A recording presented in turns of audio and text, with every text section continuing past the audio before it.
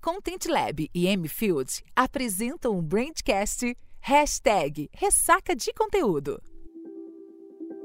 Bem-vindo ao Ressaca de Conteúdo, podcast da M-Field em parceria com o Content Lab. Esse é o segundo episódio da nossa série. Todos já estão disponíveis nos principais agregadores de podcast e no site do Meio Mensagem. A ideia desse nosso papo é identificar quais as principais rotas de conexão real entre uma marca, um influenciador e os consumidores. Hoje, a gente vai discutir a seguinte pergunta: tem que ter pauta para tudo? Eu me chamo Salvador Oliveira e recebo Rafa Lotto, Head de Planejamento e Sócia do UPix, e Camila Porto, Diretora de Atendimento da M-Field. Boa tarde, pessoal. Boa tarde. Para a gente começar a nossa conversa, eu queria falar de um incômodo que eu acho que já aconteceu com quase todo mundo que tem um celular e uma conta em rede social. Depois de um tempão deitado vendo feed, você está exausto, cansado de tanto conteúdo. E quando se dá conta, já perdeu uma manhã inteira sem fazer nada de fato produtivo ou que tenha te trazido qualquer sentimento bom. Um estudo da We Are Social, em parceria com a Hotsuite, mostra que, em média, o brasileiro passa 3 horas e 42 minutos nas redes sociais todos os dias. Uma das maiores taxas do mundo. Ao mesmo tempo, a onda de combate ao excesso também cresce. E o maior nome desse movimento é o britânico Gag McKeown, escritor britânico que ficou famoso pelo livro Essencialismo, A Disciplinada Busca por Menos. Para o autor, fazer menos com mais qualidade deveria ser um objetivo para todos os aspectos da vida diária. Isso vale, obviamente, para o uso das redes sociais. Eu queria entender um pouquinho como essa tendência de menos é mais com mais qualidade altera a forma com que os usuários consomem o conteúdo nas redes sociais. Olha, eu gosto desse pensamento, até ouvi uma frase esses dias que eu acho que fala muito sobre isso, que é: será que a gente precisa de mais conteúdo ou a gente precisa melhorar o discurso? Que é um pouco disso, né? Mas a tendência, ainda que a gente fale de uma tendência, pensa que é a gente, ser humano, com a cabeça que a gente tem, tentando compensar uma lógica de um algoritmo que é desenhado por um monte de engenheiro, que faz com que a gente não consiga lutar contra o consumir isso incansavelmente. Então, a gente está sentindo o rebote disso. É ruim, é muito. Eu entrei para ficar 5 minutos, fiquei 5 horas, 3 horas no feed, como você estava falando. Mas ainda assim, acho que é uma luta de gigante. Porque é a gente sendo bombardeado. É dopamina. De 15 em 15 segundos, no TikTok, você é bombardeado por uma dopamina que a vida real não consegue simular. Então, é um estímulo que faz com que a gente cada vez menos consiga lutar contra. A gente tem essa sensação de que não quer mais, de que é muito, de que ninguém precisa, se ninguém acorda e fala: ai, não tenho conteúdo para ler. Muito pelo contrário, você se sente o contrário, eu não consigo dar conta de tudo que tem. Não acho que vai ser só o esforço do ser humano para conseguir fazer esse negócio mudar. Enquanto tem um monte de engenheiro formado em, sei lá, no MIT, criando algoritmo que faz a gente viciar nesse conteúdo. A gente nem percebe, né, Rafa? Na verdade, às vezes eu juro que eu tô 15 minutos e quando eu olho já passou 1h30. Sim, e você não consegue prestar atenção no redor. Seu filho cai e você não vê, porque é viciante. E é difícil, é você lutar contra uma coisa que você... A gente, no nível de desenvolvimento intelectual que a gente não tem condições de brigar contra isso que não seja com o recurso de tira de perto de você, né? E põe longe o celular. A não ser que seja a distância física, a gente, quantas vezes você quase não percebe, não tá fazendo nada, você pega o celular na mão, porque não tem nada pra fazer. A gente não consegue mais ficar sem fazer nada. E é o extremismo, a gente nunca diminui a quantidade. A gente ou hoje eu não vou entrar, ou eu entro e me perco ali 2, 3 horas. Então, acho que essa tendência é encontrar um meio do caminho entre como é que a gente faz pra ter o equilíbrio e saber se concentrar. Porque, além de tudo, a gente nunca tá fazendo uma coisa só. Então, o conteúdo que a gente consome, a gente não consegue ter 100% de atenção nele. A gente tá ali olhando, ouvindo, querendo abrir outra coisa, fazendo exercício enquanto ouve um podcast ou ouve um audiobook. Otimizar sempre. Não tem espera de médico, você sempre tá fazendo alguma coisa e se você não consegue fazer, é aquela sensação de tô perdendo tempo. Como assim eu não soube dessa notícia? Não tem condições. Tanto que tem umas coisas assim, hotel detox, que você vai, não pega celular, ou o compromisso é você chegar, pôr seu celular numa caixinha e você só tira quando sair. Aí você vai fazer, enfim, ver a natureza, conversar com as pessoas, porque precisa de um esforço além da gente mesmo pra conseguir. Parece meio triste, né? Assim, começou meio pra baixo, mas vamos subir o clima. Não, mas eu acho que isso que vocês falaram é interessante, porque parece que essa tendência é uma busca pela maturidade do uso digital, né? E como essa tendência do uso consciente pode mudar essa relação da produção de conteúdo também, pensando pelo lado do influenciador agora. Aí tem o outro desafio, que o influenciador também está lutando contra esse algoritmo, ou com esse algoritmo, para ter visibilidade. Ele precisa que as pessoas vejam o conteúdo dele. E ele também não sabe qual é a regra de, será que eu produzir menos, eu vou ter mais alcance? Será que é só produzindo mais? Ainda hoje, pelo menos a nossa experiência com os criadores, a gente tem muito mais gente tendo burnout de tanto criar conteúdo do que gente, eu vou criar só o suficiente. Porque, de novo, é uma lógica que quase ninguém entende, não tem como entender. E tá posto que, uma vez que você não entenda qual é a lógica, você vai fazendo tentativas e erros, algumas vão dar certo, algumas vão dar errado. Enquanto isso, a gente tá consumindo um monte de besteira que é a tentativa de dar certo. Mas tem muita gente, vocês estavam falando com o André, o episódio anterior foi quando ele fala muito disso também, e tem vários outros criadores e pensadores dessa história. Eu acho que a tendência vai ser a gente conseguir diminuir a produção de conteúdo. A gente, na YouPix, por exemplo, a gente tá falando essa semana, a gente fazia 3 posts por dia. A gente vai fazer 2. Eu prefiro fazer um muito bem feito, que eu pensei, que eu estudei, que eu procurei informação. Mas isso porque a gente não depende do algoritmo. O nosso negócio não depende disso. Então a gente pode se dar ao luxo, bem entre aspas, de tomar essa decisão. Mas e o criador? Não sei como é que são os criadores. Vocês têm muita gente ali que depende do coisa para fazer o publi, que tem que entregar o publi mais o conteúdo. Eu não sei se a lógica financeira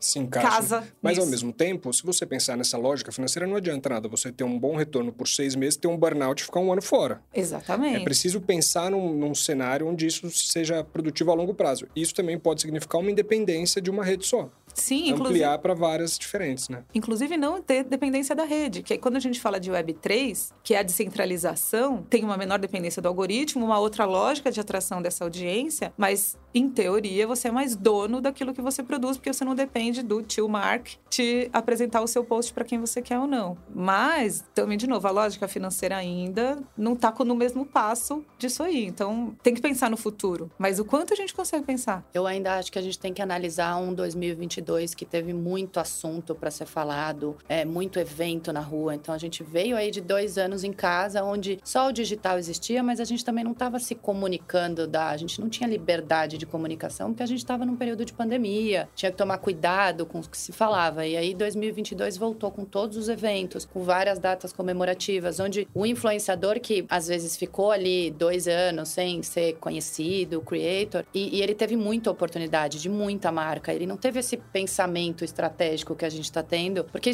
as oportunidades começaram a surgir, eles começaram a crescer. Então, assim, eles falavam de assuntos completamente diferentes na mesma semana. Isso tem acontecido até o final desse ano. Eu acho que a reflexão agora é importante de como é que vai ser o próximo ano, como é que a gente vai conseguir se estruturar, e a gente, como agência, como é que a gente vai conseguir ajudar esses creators também a ter essa visão um pouco mais estratégica de que talvez você fazer menos marcas e fazer bem feito seja melhor, porque acaba que muda também na qualidade da entrega. Quando você tem 6, 7 entregas na mesma semana, não tem tempo de ajuste para o cliente, a gente ali como agência, acaba que fica angustiante, aí que chega o burnout. Tem muito dinheiro, financeiramente para eles é legal, tá alcançando maior, mas a própria audiência deles fala, meu Deus, a pessoa tá falando de cerveja, de banco, de tudo. Então, assim, eu acho que agora é uma reflexão de, tivemos um ano com muita coisa. Como é que agora a gente respira e pensa, como é que vai ser o próximo ano? Como é que a gente tem que se estruturar, estrategicamente falando também, ali num 3, 6 meses para o influenciador, que para ele,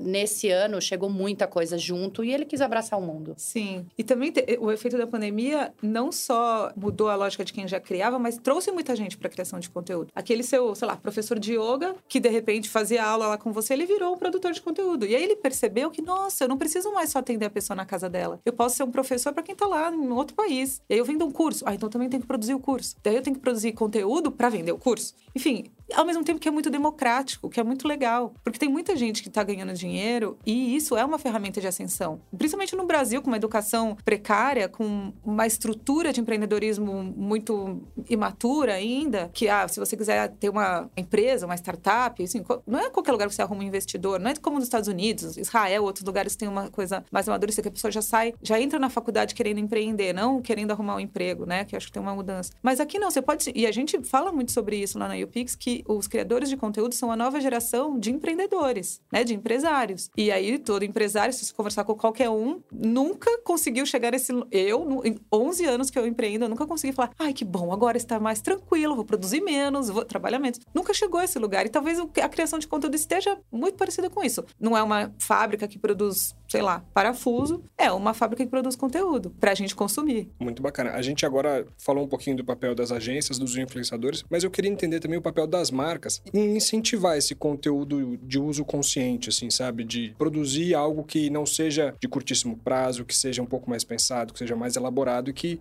tenha um resultado de mais longo prazo também. Você conhece alguma? Não.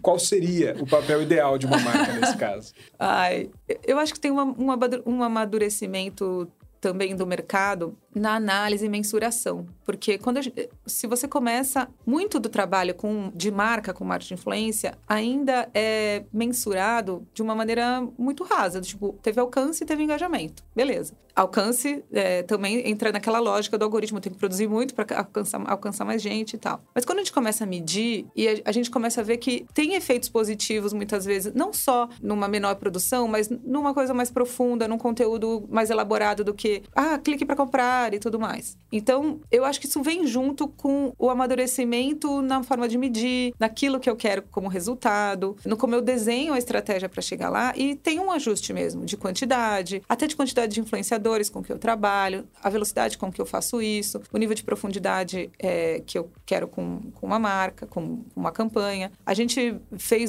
tem um case na YouPix que eu acho muito legal, que é um pouco isso. A gente tinha vários influenciadores de uma mesma marca que faziam uma frequência grande, uma certa publicidade. A gente mudou a narrativa, com os mesmos influenciadores. Em vez dessa frequência, tinha uma história sendo contada. E aí o resultado não veio no primeiro post, veio no, sei lá, no quinto, sexto, mas ele tinha uma história. E ele não tinha um call to action em todos, tipo, compre, compre, compre. Foi construindo uma história e eles, no final da história, produziram menos conteúdo com os mesmos influenciadores, estressaram menos a audiência com um negócio super hard sell e vendeu mais. Mas isso que implica? Como a gente chegou aí? Guardando tempo dentro desse planejamento para medir, para mostrar como funciona. Agora, na velocidade com que as coisas acontecem, muitas vezes a marca nem mede. Vai fazendo, vai botando na rua, contrata 200 influenciadores, é Black Friday, todo mundo faz ao mesmo tempo, blá, blá, blá. E aí não tem tempo de mensurar. Mas eu acho que parte daí, e porque dói no bolso também, né? Se você produzir menos, você gasta menos, a conversão é melhor, aí pode acontecer. Difícil que a marca olhe para isso como, é um bem que eu vou fazer, um bem que eu vou fazer para o mundo, produzindo menos conteúdo. Claro, mas esse caso que você citou, eu acho que ele é interessante porque existe uma comparação muito óbvia, né? E aí, já que eram os mesmos influenciadores, uma mesma campanha, depois um formato diferente, eu queria entender se as métricas para medir eram iguais. Porque você estava citando de métrica aqui, elas são iguais entre um caso e outro? Não, era justamente isso. Como a gente tinha algumas mensagens até chegar no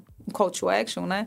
A mensuração no meio do caminho, a gente colocou outras coisas ali no meio dessa história que eram objetivos daquela... Então, por exemplo, uma dessas era um produto financeiro, então tinha uma certa dificuldade de entendimento. Uma das métricas desse meio do caminho aqui até a chegada da conversão era entender se a audiência tinha entendido. Então, era uma taxa de retenção da mensagem. Então, será que as pessoas entenderam?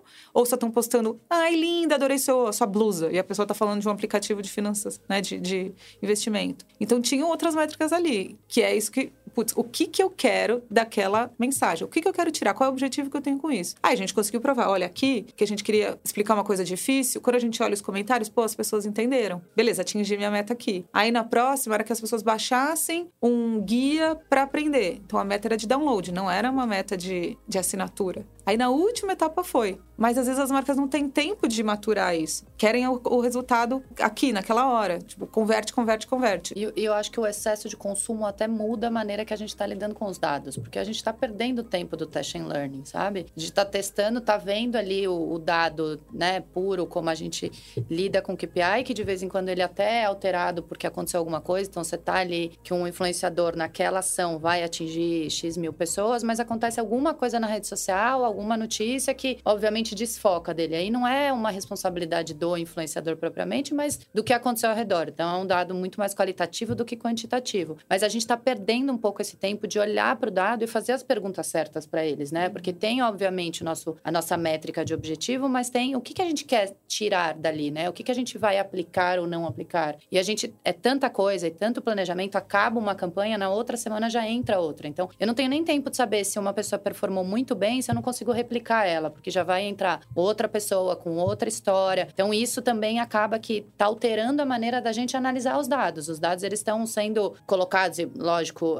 divididos com todo mundo, mas o que a gente fez com aquilo ali? O que a gente tirou? Nada, porque tem uma próxima campanha. Então, acho que isso também, esse consumo, acaba perdendo um pouco do que a gente fala do poder dos dados, de fazer as perguntas certas e de conseguir aplicar da melhor maneira que a gente poderia. E, de novo, dói no bolso, né? Porque a gente tá falando de uma baixa produtividade de um investimento, se a gente não consegue olhar para aquilo que foi feito, né? Sim. A Rafa estava falando de contratos a longo prazo, esse também é um outro ponto, assim, eu acho que alguns clientes, a gente até consegue sugerir, tipo, vamos ficar com o mesmo talento ali, 6, 8 meses, que já é um tempo, né, gigante. Antes os contratos eram de 1 ano e meio. Mas também tem um certo receio do cliente, porque a gente está tratando de pessoas, assim. E aí a pessoa em si, ela pode se envolver em alguma coisa, ela pode dar uma opinião contrária, e aí você tem um contrato. Então, assim, cada vez menos existe uma relação de médio e longo prazo das marcas com os influencers. Então, as ações, elas são one shot. Elas acontecem, e aí vamos avaliar se é. Então, é sempre ali, será que vai dar certo? Será que não vai dar certo? Será que essa pessoa continua É sempre de novo do começo. Sempre. Mas sabe que a gente tem muito... Tinha esse feeling de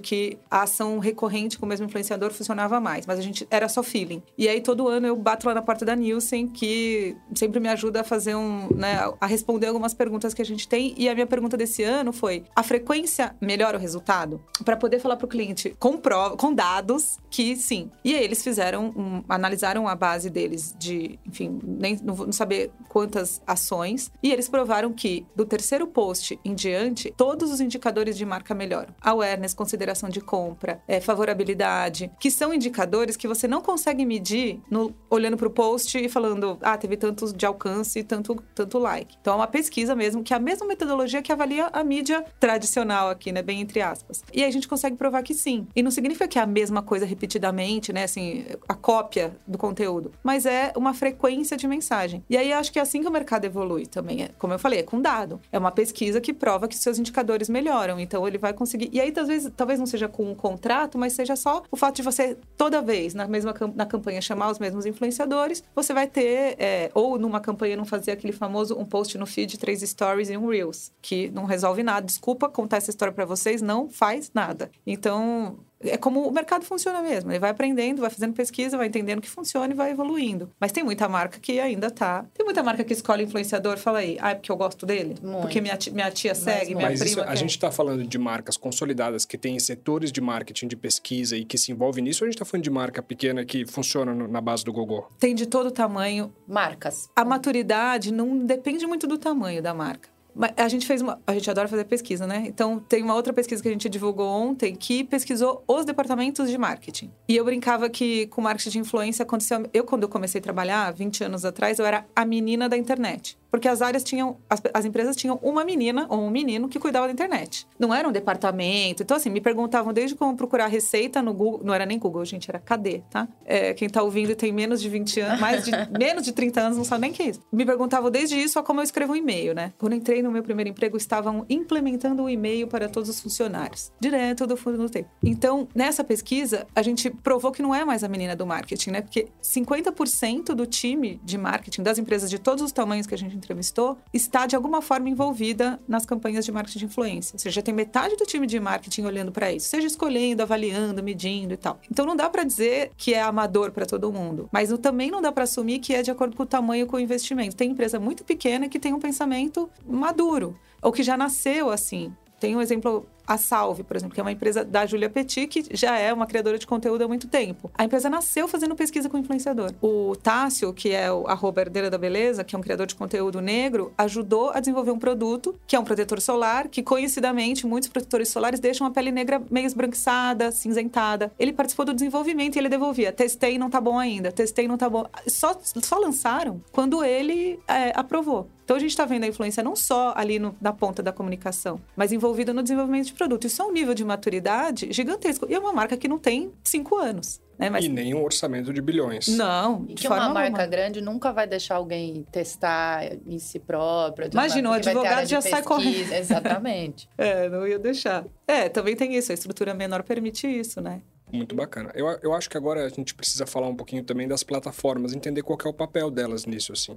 Você citou o algoritmo como quase um grande irmão que estaria ali coordenando tudo, né? Só que eu acho que obviamente tem esse papel, só que a gente viu muito em razão da pressão social que está em volta disso, algumas iniciativas pontuais buscando um ambiente mais saudável. Eu queria entender com vocês se essas iniciativas têm, de fato, algum resultado na ponta ou se é mais um discurso que não se traduz na prática, assim. E para citar a gente viu uma restrição da visualização de likes do Instagram uns 2 anos atrás, por exemplo, só para ter um caso aqui. Uhum. Eu acho que tem um trabalho sério das marcas com o cuidado em diminuir o discurso de ódio, de não propagar fake news. Tem áreas inteiras das empresas. Eu tenho uma amiga brasileira que foi para a área de diversidade do algoritmo do Google. Porque a gente entende que o algoritmo, ele aprende com o nosso comportamento. E se a gente é racista, machista, homofóbico, a gente está ensinando o algoritmo a despriorizar o conteúdo que de alguma forma não concorda, né? A gente não concorde com aquilo lá, o algoritmo aprende, né? Então, eu não dou like nesse tipo de conteúdo, ele para de aparecer e eu tô vendo só conteúdo de pessoas brancas no meu feed. Tô dando um exemplo bem raso. Então, sim, tem essa intenção, eu acho que mais focada no discurso de ódio, num espaço para ser saudável para quem tá lá. Mas a lógica de negócio dessas empresas é ganhar dinheiro com publicidade. Publicidade precisa de inventário precisa de gente vendo. Então, não necessariamente isso tende a diminuir o volume de conteúdo. Muito pelo contrário, no nosso evento, esse ano, a gente brincou que teve a rinha das plataformas, né? Porque todas as plataformas estavam lá fazendo palestra. Todas elas, o discurso parecia assim, tipo, the church of, né? Era, venha pra cá, venha pro TikTok, venha pro Pinterest, venha pro todos. Porque aqui é muito legal, você pode criar conteúdo. Por quê? Ela precisa do criador, para o criador criar conteúdo, para ela ter mais conteúdo, para ter mais gente vendo. Então, não vejo um esforço em diminuição. O like foi uma tentativa. Agora, eu vejo, assim, outras redes aparecendo que já têm um pensamento diferente. Tipo, o Be Real. O Be Real não tem filtro. Você posta uma vez por dia, ele te manda uma notificação, fala, tira uma foto agora. Não importa se tá descabelado, onde você tá. E a câmera tira a foto dos 2 lados. Então, não tem como você fazer aquele fake, assim, da janela linda e outro lado tá o caos, né? Que aí é de fato, um movimento nesse sentido. As plataformas que estão aí, tem um até quanto que faz sentido para elas comercialmente fazer isso. É porque elas respondem a acionista, né? E o acionista quer resultado financeiro no fim do dia, sim, sem dúvida alguma. Sim. Eu acho que tem uma preocupação com a qualidade do conteúdo, que é o que a gente tá falando. Talvez não o menos é mais, mas o melhor. Então, assim, muito de tomar cuidado com, obviamente, com diversidade, com termos que sejam negativos, mas quantidade não. Mas qualidade na cocriação, contar a melhor história, como que aquele consumidor vai receber. Isso eu acho que tem um movimento maior acontecendo, que é muito do que a gente também faz com os nossos influenciadores. Não é só o nome, mas qual que é a história que vai ser contada ali. Então, acho que isso tem um movimento e, obviamente, que eles também precisam dos creators. Então, a aproximação e tudo isso é normal. O que, na minha visão, gera ainda mais quantidade, porque a gente tem uma proximidade, a gente vai ali, leva o cliente junto para todo mundo criar. Então, não é menos, mas é uma qualidade que acho que hoje em dia a gente tem um maior controle e uma melhor qualidade mesmo. Tem uma rede que chama...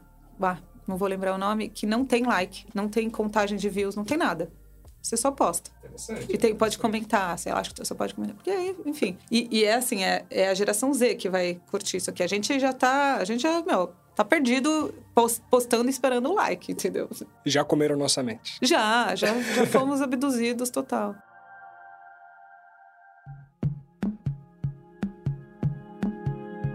Agora, eu acho que tem um aspecto que a gente ainda não conversou, que ele é importante nessa conversa que a gente tá, que é o metaverso. O que vai vir disso quando a gente pensar em produção de conteúdo em um lugar que você tá imerso ali, que você tá naquele ambiente e que não é um ambiente físico, que você pode controlar de uma maneira analógica, né? Eu queria entender como é que essa produção de conteúdo exacerbada pode alterar esse formato do metaverso. Se eu falar metaflop, eu vou ser cancelada? Não.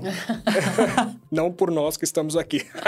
Não, porque a gente soltou na nossa newsletter essa semana esse termo metaflop. Porque uma das coisas que a gente percebeu, até nas ações do Facebook, é que esse foi um discurso, talvez, daquelas coisas que, assim, a gente solta a notícia muito, muito nova, né? Ou fala da tecnologia muito antes das pessoas estarem prontas para ela, do mercado estar pronto para ele e tal. Então, tinha uma previsão de ter não sei quantos milhões de usuários no metaverso lá do Facebook e não tem nem um terço disso. Porque se a gente não tá dando conta do conteúdo da nossa vida, imagina de outra vida linda e tudo, que a gente tem que cuidar do terreno que a gente comprou lá no metaverso e fazer casa e tal. Imagina que eu vou varrer 2 casas. Meu Deus, não dou conta, pagar aluguel, condomínio, cuidar Então, eu acho que ainda tem muita conversa, ainda hipóteses e coisas que não se concretizaram agora.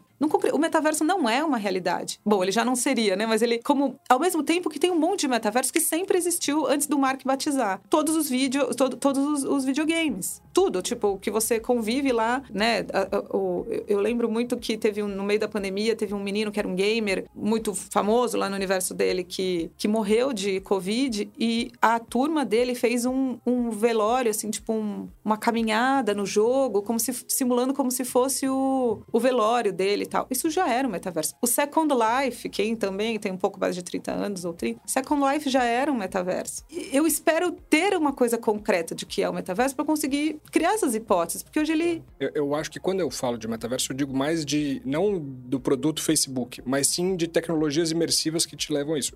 Esses exemplos que você deu são exemplos bons. A gente tem o show do Travis Scott, tem o show do Marshmello, que são grandes exemplos de experiências imersivas dentro do universo online, né? Aí, nesse cenário, o que é o excesso de conteúdo e como isso atrapalharia a convivência entre esses usuários, por exemplo?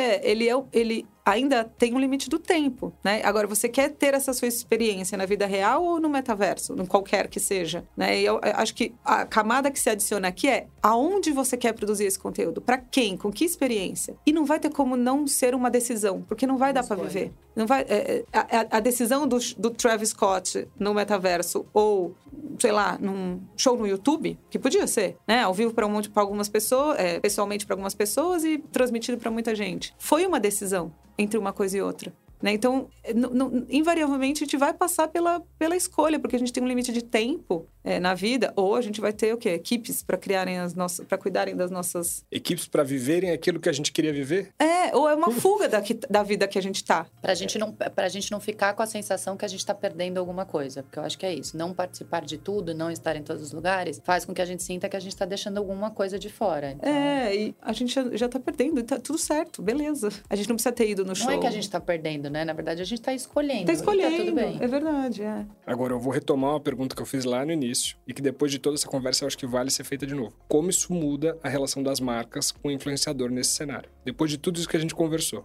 Olha, eu acho que não é só isso que está impactando a relação das marcas. Isso é mais um elemento na evolução da maturidade, que passa por, como eu falei, experimentar, testar, medir e ir evoluindo essa relação ao longo do tempo. Eu sou otimista e eu vejo muita maturidade, muita evolução, porque as marcas também se pautam umas nas outras, né? E começam a ver o que as outras marcas fazem e vão para esse lugar. Então, eu acho que tende a ser mais madura essa relação. Por esse motivo e por motivos financeiros, por todos eles. Mas, talvez, o lado pessimista disso é que eu não acho que é por uma intencionalidade de diminuir a produção de conteúdo, nada disso. É por um entendimento de que isso, de alguma forma, também atende a um anseio do consumidor, porque as marcas estão sempre pesquisando o consumidor, o otimizar o dinheiro, em fazer funcionar melhor e ter mais resultado. Eu vejo com uma boa expectativa. E você, Ká? Eu concordo. Eu acho que no olhar da marca, a gente esquece que tem o objetivo ali da venda, né? Então, por mais que a gente esteja construindo isso de que menos talvez seja mais, existem ali vários objetivos e, como a gente falou lá no começo, 2022 foi até angustiante para marcas, porque elas precisavam estar nos eventos, elas precisavam pegar influenciador, elas precisavam ter a comunicação convencional. Então, eu acho que 2023 é um ano que vai demandar uma atenção especial das marcas, até por uma economia que a gente não sabe como é que vai ficar, que eles vão ter que pensar qual é a melhor maneira de trabalhar com influenciadores e trabalhar em comunicação como um todo para não ficar impactando de 12 produtos ao mesmo tempo e acabar não construindo nenhum direito. Então, o nosso olhar é esperançoso, sabe? De como é que a gente já começa, né? A gente tá falando aqui do excesso de consumo, mas assim, eu já tenho campanha de carnaval sendo desenvolvida. Então, não chegou nem a Black Friday. Então, assim, já é um reflexo que talvez as coisas não mudem tão rápido, assim, porque cliente que ainda tem campanha de Copa, de Natal, e a gente já está fazendo estratégia de Carnaval. Então, é tudo ao mesmo tempo. Não dá para olhar com atenção e com os dados da maneira que eles poderiam ser trabalhados quando você já está fazendo a estratégia de Carnaval, sendo que até o Carnaval muita coisa pode mudar. Mas a gente já está desenvolvendo. Então, eu tenho um olhar esperançoso de que as marcas consigam se aproximar mais dos influenciadores numa maneira mais construtiva de criar, de cocriação, de se apropriar um pouco mais da linguagem, porque a gente não falou disso aqui, mas também ainda tem muitas marcas na história da cocriação, deixa o influenciador criar, mas quando ele manda o roteiro, muda o roteiro inteiro, né? A gente passa muito sobre isso, tem liberdade do influenciador e quando chega não tem. Então, a gente também aqui como agência tem um papel ainda de voltar e falar, mas essa não é a linguagem dele. Só que a gente tá ali porque o post tem que estar no ar na sexta-feira, porque no sábado e no domingo já vai ter outra, na segunda é outra campanha, então tem tudo isso. Mas eu tenho uma esperança que em 2023 a gente consiga trabalhar isso de uma maneira um pouco mais estratégica e mais consciente para a construção de marca, ainda atingindo o objetivo do negócio, que é, no final do dia, vender. Para a marca, menos é mais, desde que não seja no resultado, né?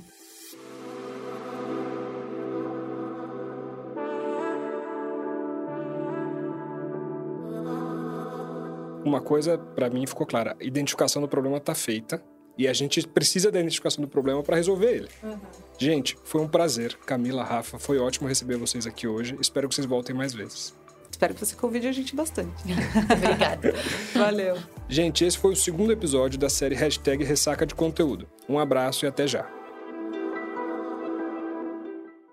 O Brandcast, #Ressaca de Conteúdo, é uma coprodução entre o MM Content Lab e M-Field. Esse podcast foi produzido e editado nos estúdios da AudioEd.